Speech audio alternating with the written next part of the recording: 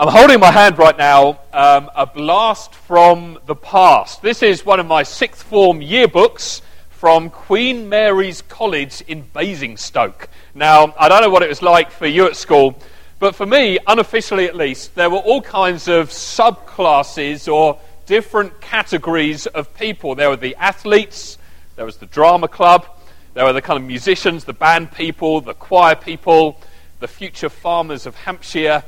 Very small group, that one.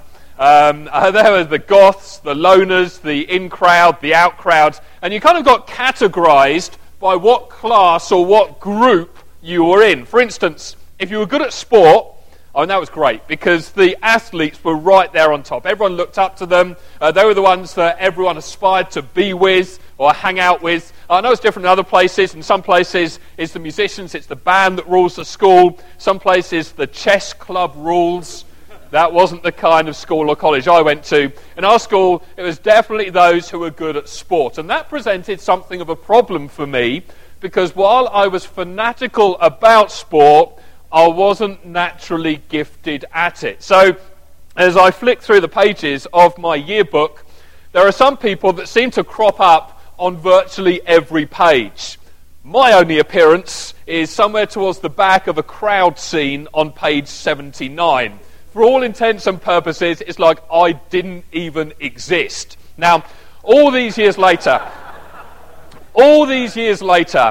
it's become increasingly clear to me that it wasn't just at school or college that these different subclasses or categories of people existed. It's like all through life, people get designated into different groups or classes. In fact, the unsavoury little fact about me, and probably the unsavoury little fact about you, is that we all tend to keep these unpublished lists in our minds of the desirables and the undesirables, the in-crowd and the out-crowd, the so-called acceptables and the unacceptables. To some extent, in some shape, size or form, I think probably we all do that.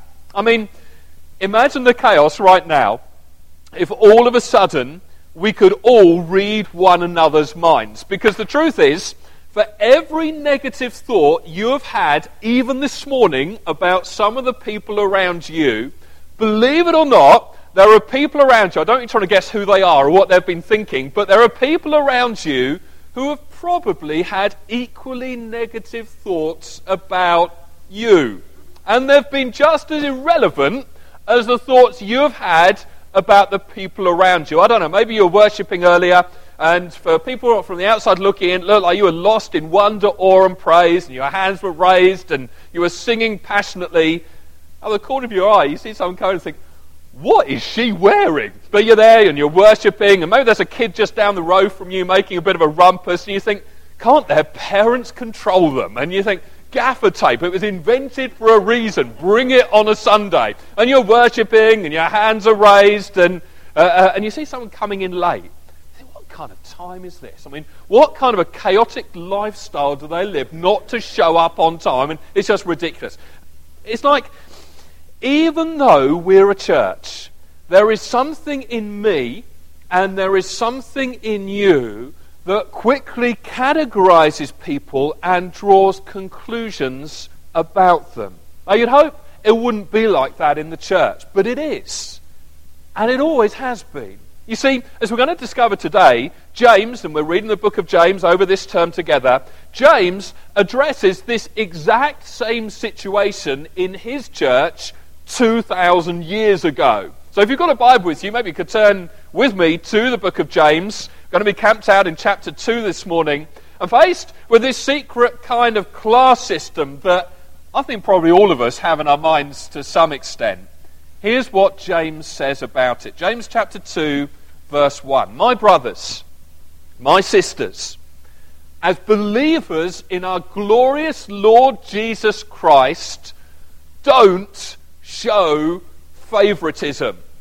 Let's just pause there for a moment. I want you to notice who it is that James is addressing here. James here is speaking to believers. He's speaking to followers of Jesus. He's addressing believers in the one who emptied himself. He's addressing followers of the one who all his life found himself in the wrong crowd, who was very much on the outside, who very much knew what it was to be excluded. Even though he was God in the flesh, he left the incomprehensible magnificence of heaven and he emptied himself and humbled himself to extend a revolutionary kind of love to all people, especially those people who find themselves right there on the margins of society.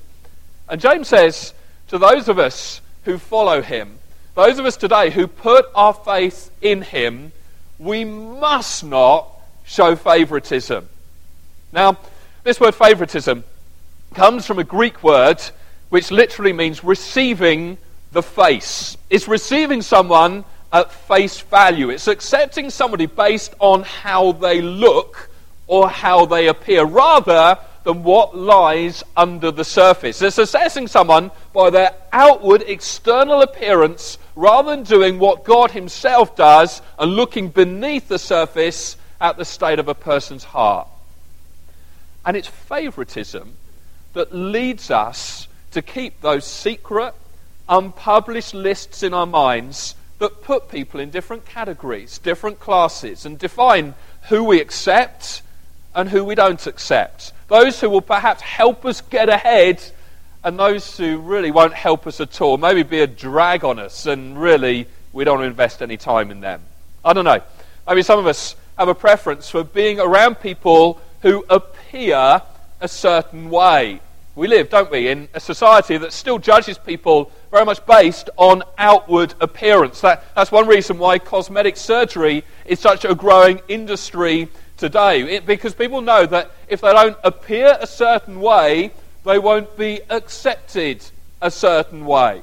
Other of us may be drawn to those who dress in a particular way. Maybe you're turned off by the person who has all those body piercings, or the executive in his Armani suit, or the girl with the tattoos, or the person who wears jeans with rips in them as they're preaching. I mean, disastrous stuff. Some of us prefer to be around the rich instead of the poor, and vice versa. A whole bunch of people who deeply resent people with money and give them a wide berth. Others of us, if truth be told, prefer to hang out with the highly educated, and we look down our noses at those who haven't invested years and years and years at the taxpayers' expense in the whole area of academic advancement. And of course, moving swiftly on, the unpleasant little secret that most of us will never admit is preference for people of certain ethnicity or skin colour. A savoury little secret about me, and savoury little secret about you, is probably all of us keep secret, unpublished lists in our minds of the desirables and the undesirables, the in crowd and the out crowd, the acceptables and the unacceptables. And James here in verse 1 is saying that that way of thinking, that mindset, is completely inconsistent with faith in the one who came to break down barriers of race, who came to smash through barriers of class, who came to destroy barriers of gender, the one who came to express a revolutionary kind of love. And so those attitudes, they've got to be confronted. They really do have to be exposed. They've got to be dealt with, and they've got to be changed. I mean, think about it. As believers, we have been totally accepted by God in spite of our sin. In spite of all of our background, in spite of all of our broken promises, in spite of a whole load of junk that we would be absolutely ashamed and embarrassed if other people here today found out about. And James says, now, don't turn round and reject other people based on things that you wouldn't want God to reject you over.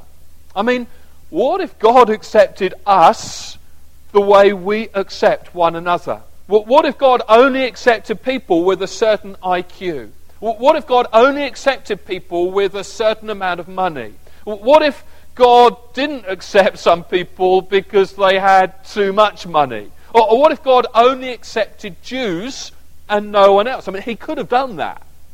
James is saying, don't do it. Don't place people in categories that God doesn't recognize. It's like you have a higher standard for who you will and won't accept than God does. And then James moves on to give us a simple test, a simple assessment, to just try and help us evaluate our own hearts in all of this. He sends two very different people into a church meeting. One's rich and one's poor. One's affluent and one lives right on the margins of society. And he wants to see how we will treat these different people. Now, just for a bit of background before we get into this, you're probably aware we gather in life groups in one another's homes every week. These are gatherings where we get together, where we share a meal, we worship, encourage one another, pray with one another, seek to apply God's word to our lives. And what I want to do is just kind of slightly modify this story, make it a little more contemporary to our situation, and I want you to pretend you are the main character in this story. I want you to imagine that you are hosting a life group at your house, and it's been a hard month for you. You've just got laid off from your job. You're a well-paid, high-tech employee, an electronics giant. That's maybe going to be too much of a stretch of your imagination, but just go with me on this. That was the job you had.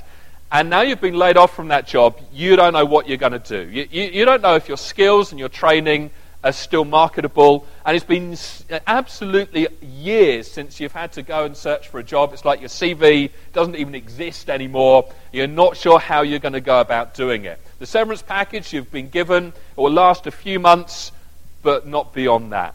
Anyway, despite all of that, you agree to host the life group. The night comes and all the usual suspects show up. There's the polite banter as people begin to arrive. After a while, the food's served, and so everyone starts making their way through to the dining room. As they all start to sit down around the table, you being a good host, you go to the front door just to make sure no one else is coming.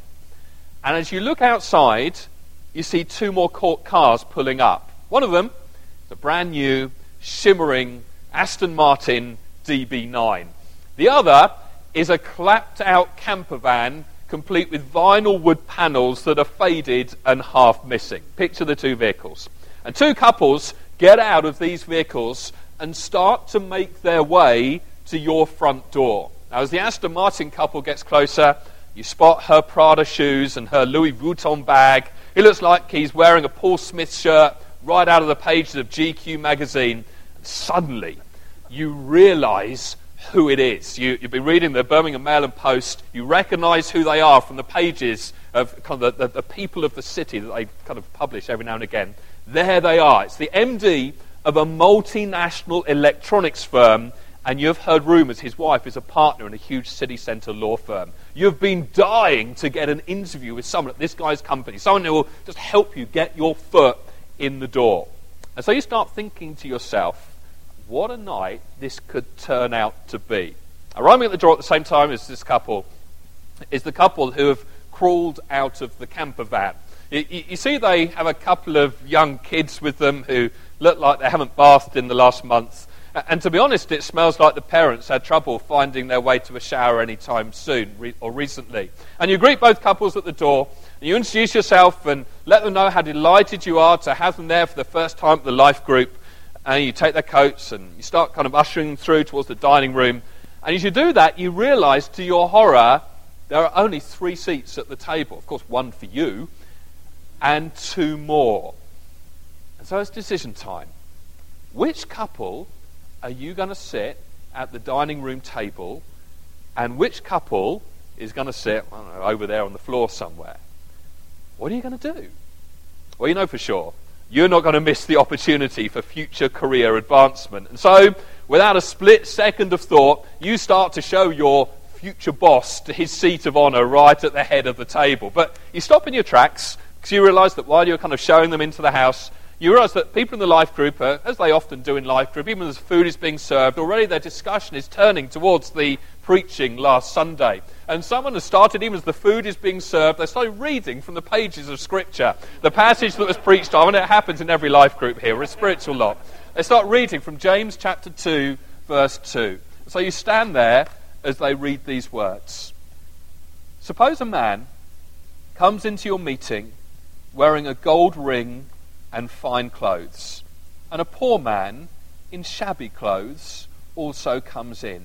If you show special attention to the man wearing fine clothes and say, here's a good seat for you, but say to the poor man, you just stand over there, or sit on the floor by my feet, have you not discriminated among yourselves and become judges with evil thoughts?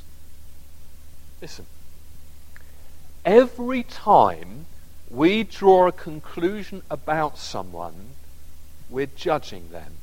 We've looked at the evidence, as shallow as it is, and we've labelled that person, I don't know, guilty of having too much money or not enough money, guilty of being too fat or too thin, guilty of being too obsessed with their appearance or not taking enough care over how they look, or they're useful in helping me get ahead, but they haven't really got a whole lot to offer me.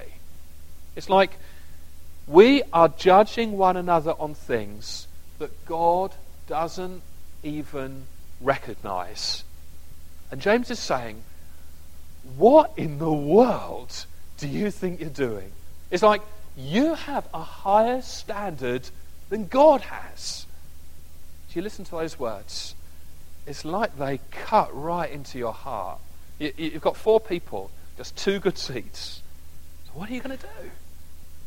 One couple obviously feels second class every day, wherever they go. It's like it's become a way of life for them. The other couple, they're used to eating in the best restaurants and sitting in the best seats at sporting events and sitting in first class wherever they travel. So what are you going to do now? How are you going to handle this situation?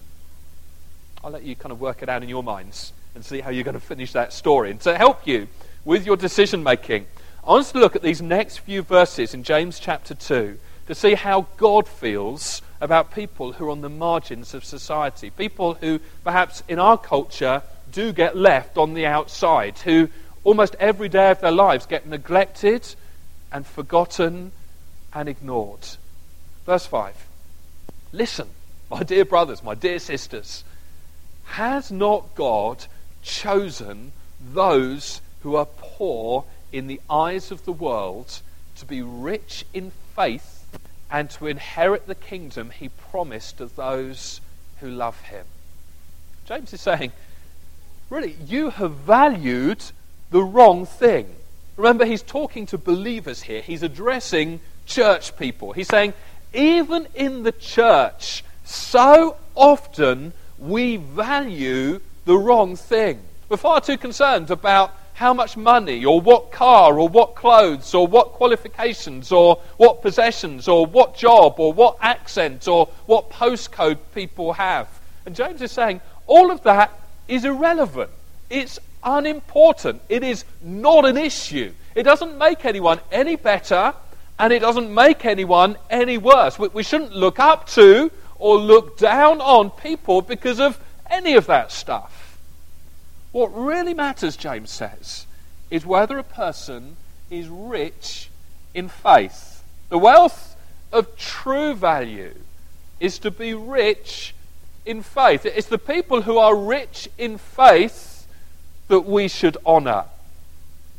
Then look at verses 6 and 7. But if you have insulted the poor, is it not the rich who are exploiting you? Are they not the ones who are dragging you into court? Are they not the ones who are slandering the noble name of him to whom you belong? Now, just to explain, in case your mind's going down a certain route right now, evidently, back then, in that church context, some of the followers of Jesus were kind of sucking up to some of the very same people who were actively engaged in oppressing and exploiting the poor for their own personal economic advantage. It's like they were heaping honour on the very people who are exploiting the poor for their own gain.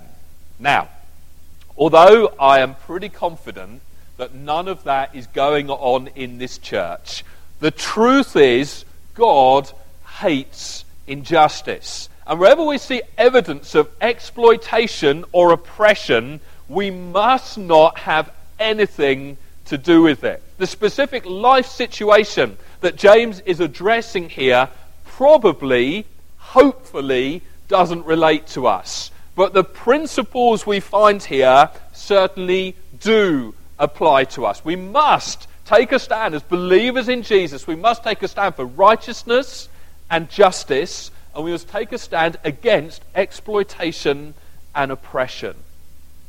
Now look, I guess for most of us here, the issue that James is talking about here, particularly in terms of rich and poor people, I guess the issue for us isn't so much that one. Although for some of us it is. Maybe as you look at some of the cars in the car park, it gives you a real problem. Maybe you see cars that cost more than your annual income and you inwardly resent it, causing you to seethe inside.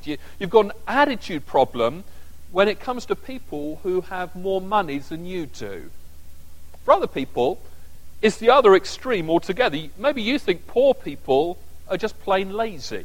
You see someone who's poor and think it's basically their own fault. That they just didn't have what it takes to make it.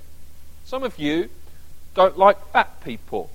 Some of you don't like skinny people. Some of you don't like people who are married. Some of you don't like people who are single. Some of you have an attitude against divorced people or single mums. Others of you resent it whenever you see a happy family. Some of you don't like people who are a different race to you. You wouldn't admit it, but you don't.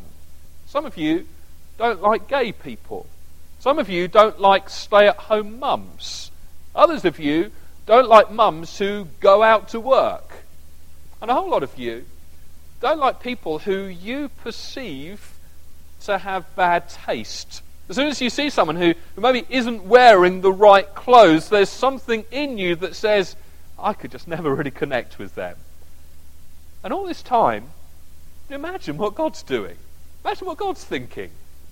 What? They've got bad taste?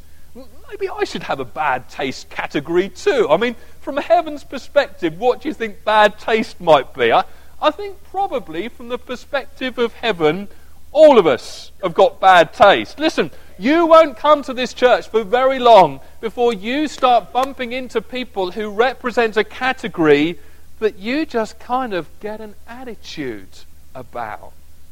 And God's going, get this straight. You were dying in your sin and going to hell until I forgave you. And even now, you keep messing up. But I'm gracious. I keep forgiving you and forgiving you and forgiving you. Then you come in here on a Sunday and you start making all these distinctions. I'm like, what was it again? Fashion? And besides that, you're drawing conclusions about people you don't even know. I mean, you don't know their circumstances. You don't know the story that they've got to tell. It's like you've made a judgment call on almost no evidence at all. What if I treated you that way? What if that's the way salvation worked? What if the only way to be saved involved having a certain amount of money or ethnicity or IQ or skill level?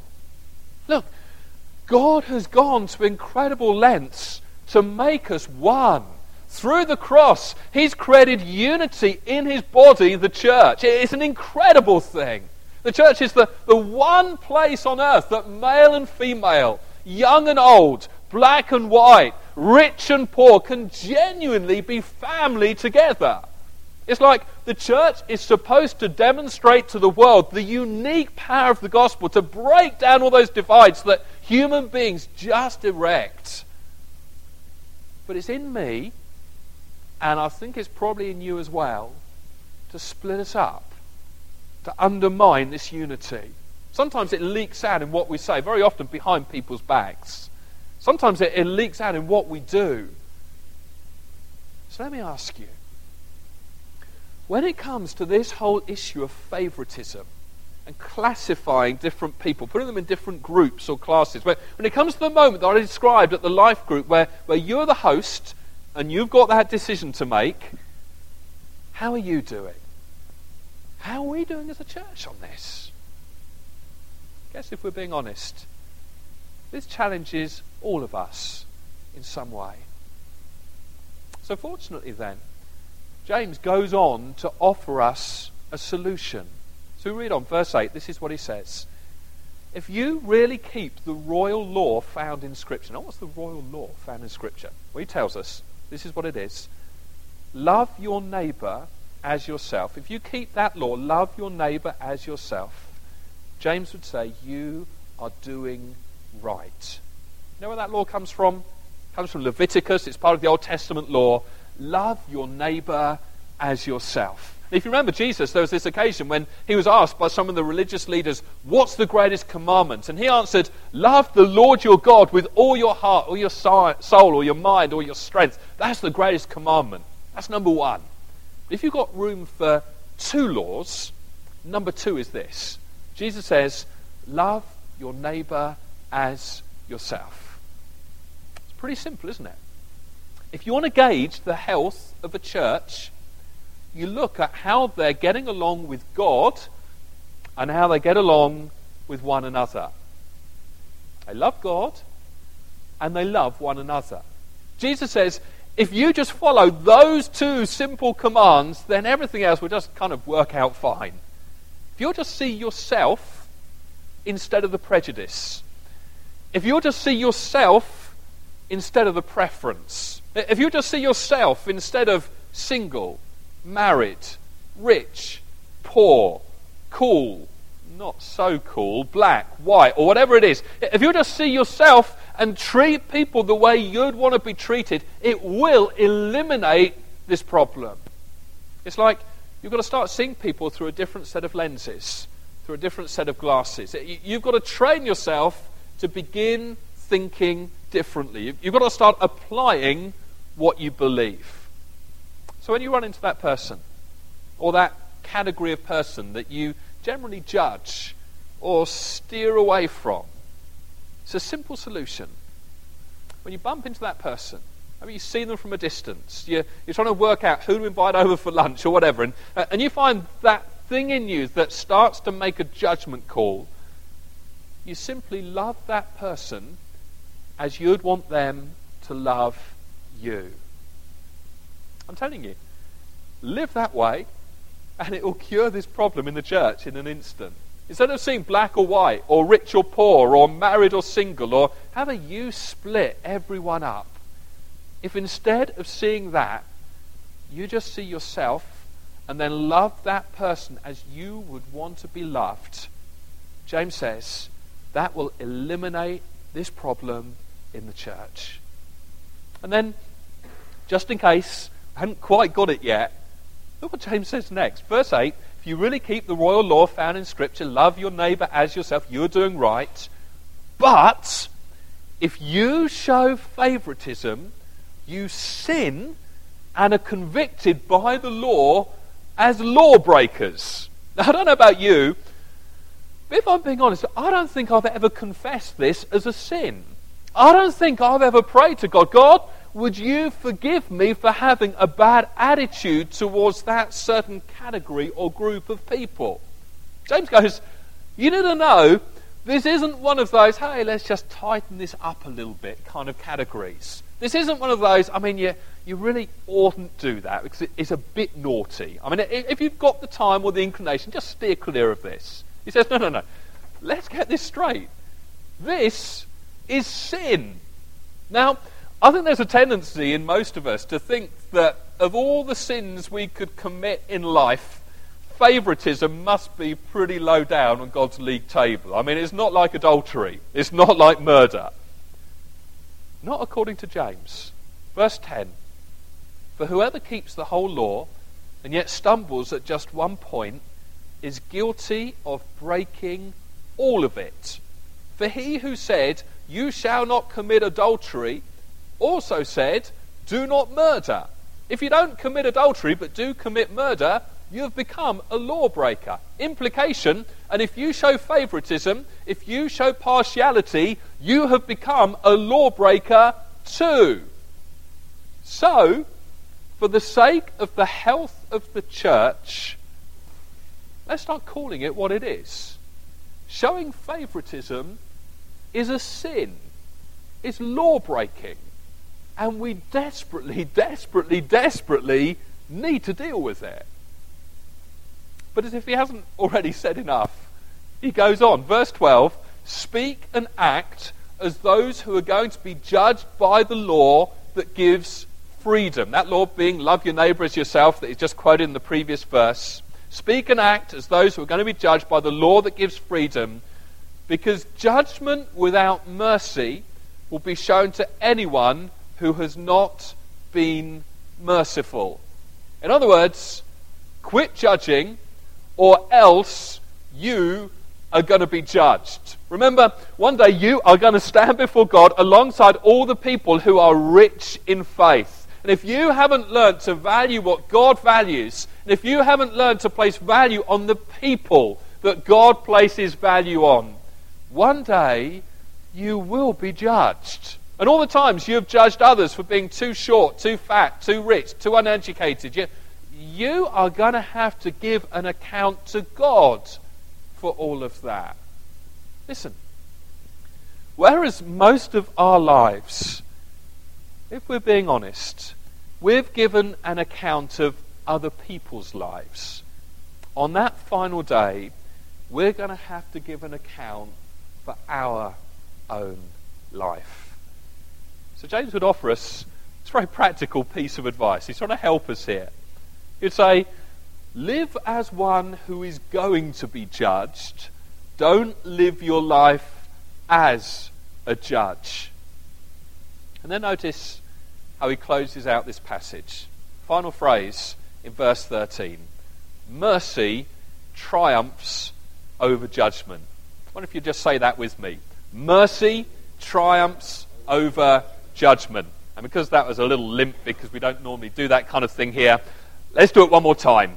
Mercy triumphs over judgment. That means whenever you're walking down the corridor, or whenever you're walking down the street, or whenever you're walking across the classroom, or whenever you're walking down the aisle in the supermarket, wherever you are, when you bump into other believers, because that's the true context of this passage, although I'm sure the same principle applies to our attitude towards unbelievers as well. Whenever you run into other people, particularly believers, and there's something inside you that goes down the whole judgment route, you had better cut it off straight away. You better start going down the mercy route instead. Because when you stand before God, you're going to go, give me mercy. Boy, do I believe in mercy. You wouldn't believe how important mercy is to me right now. I mean, I've lived under this kind of category of mercy all my life. That's how we're going to feel when we stand before God. So in this life, let's allow mercy to triumph over judgment. Let's show mercy to the people that we would tend to judge. Let's love as we would like to be loved. Listen, honour those you have a tendency to dishonour, because that's what your Heavenly Father did when He extended grace and mercy and salvation to you. While we were still sinners, Christ died for the ungodly, the unacceptable, those who deserve judgment. Thankfully, God allows mercy to triumph over judgment. So let me ask you a few questions. I hope you're trying to apply all of this, and then we're done. First question. Who is it that you don't like? Now, don't shout it out. Don't you pointing at the person. Just that's what started happening in the other side. I thought I'd nip this one in the bud just before it kind of gets out of hand. Secretly in your mind. Don't look at them. Don't write it down in your notes. Just in your mind. Who is it you don't like? Or if you think that's maybe just a bit strong, who is it that occasionally you turn your nose up to? Who's the person, or who's the category of person that the moment you see them, you start to judge? Who is that? Who is that person? What is that category? I want to ask you another question. Would you like to take a giant step forward in your faith right now?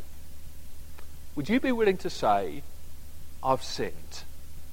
Would you be willing to recognize it for what God calls it? Would you be willing to ask God to forgive you today? Then the final question. Wouldn't it be great?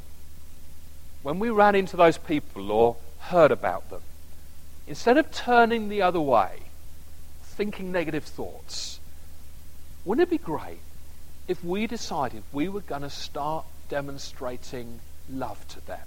We'll show love to them as we would like to be loved. We'll honour them as we would like to be honoured.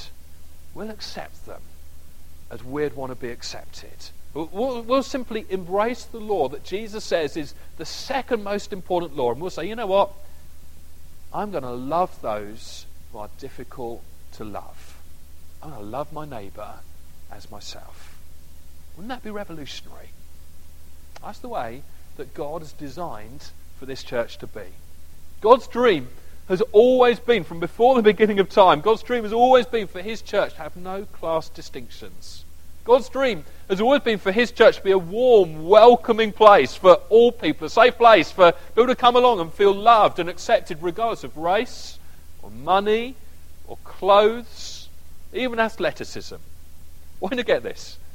This isn't the job just of the host team. It isn't just for people who wear those lanyards around their necks on a Sunday. It's not just for them. This isn't just the job of the staff or those doing Frontier Project for the year and then they can forget about it. It isn't just a job for the eldership team. No, this is your job. This isn't an optional extra.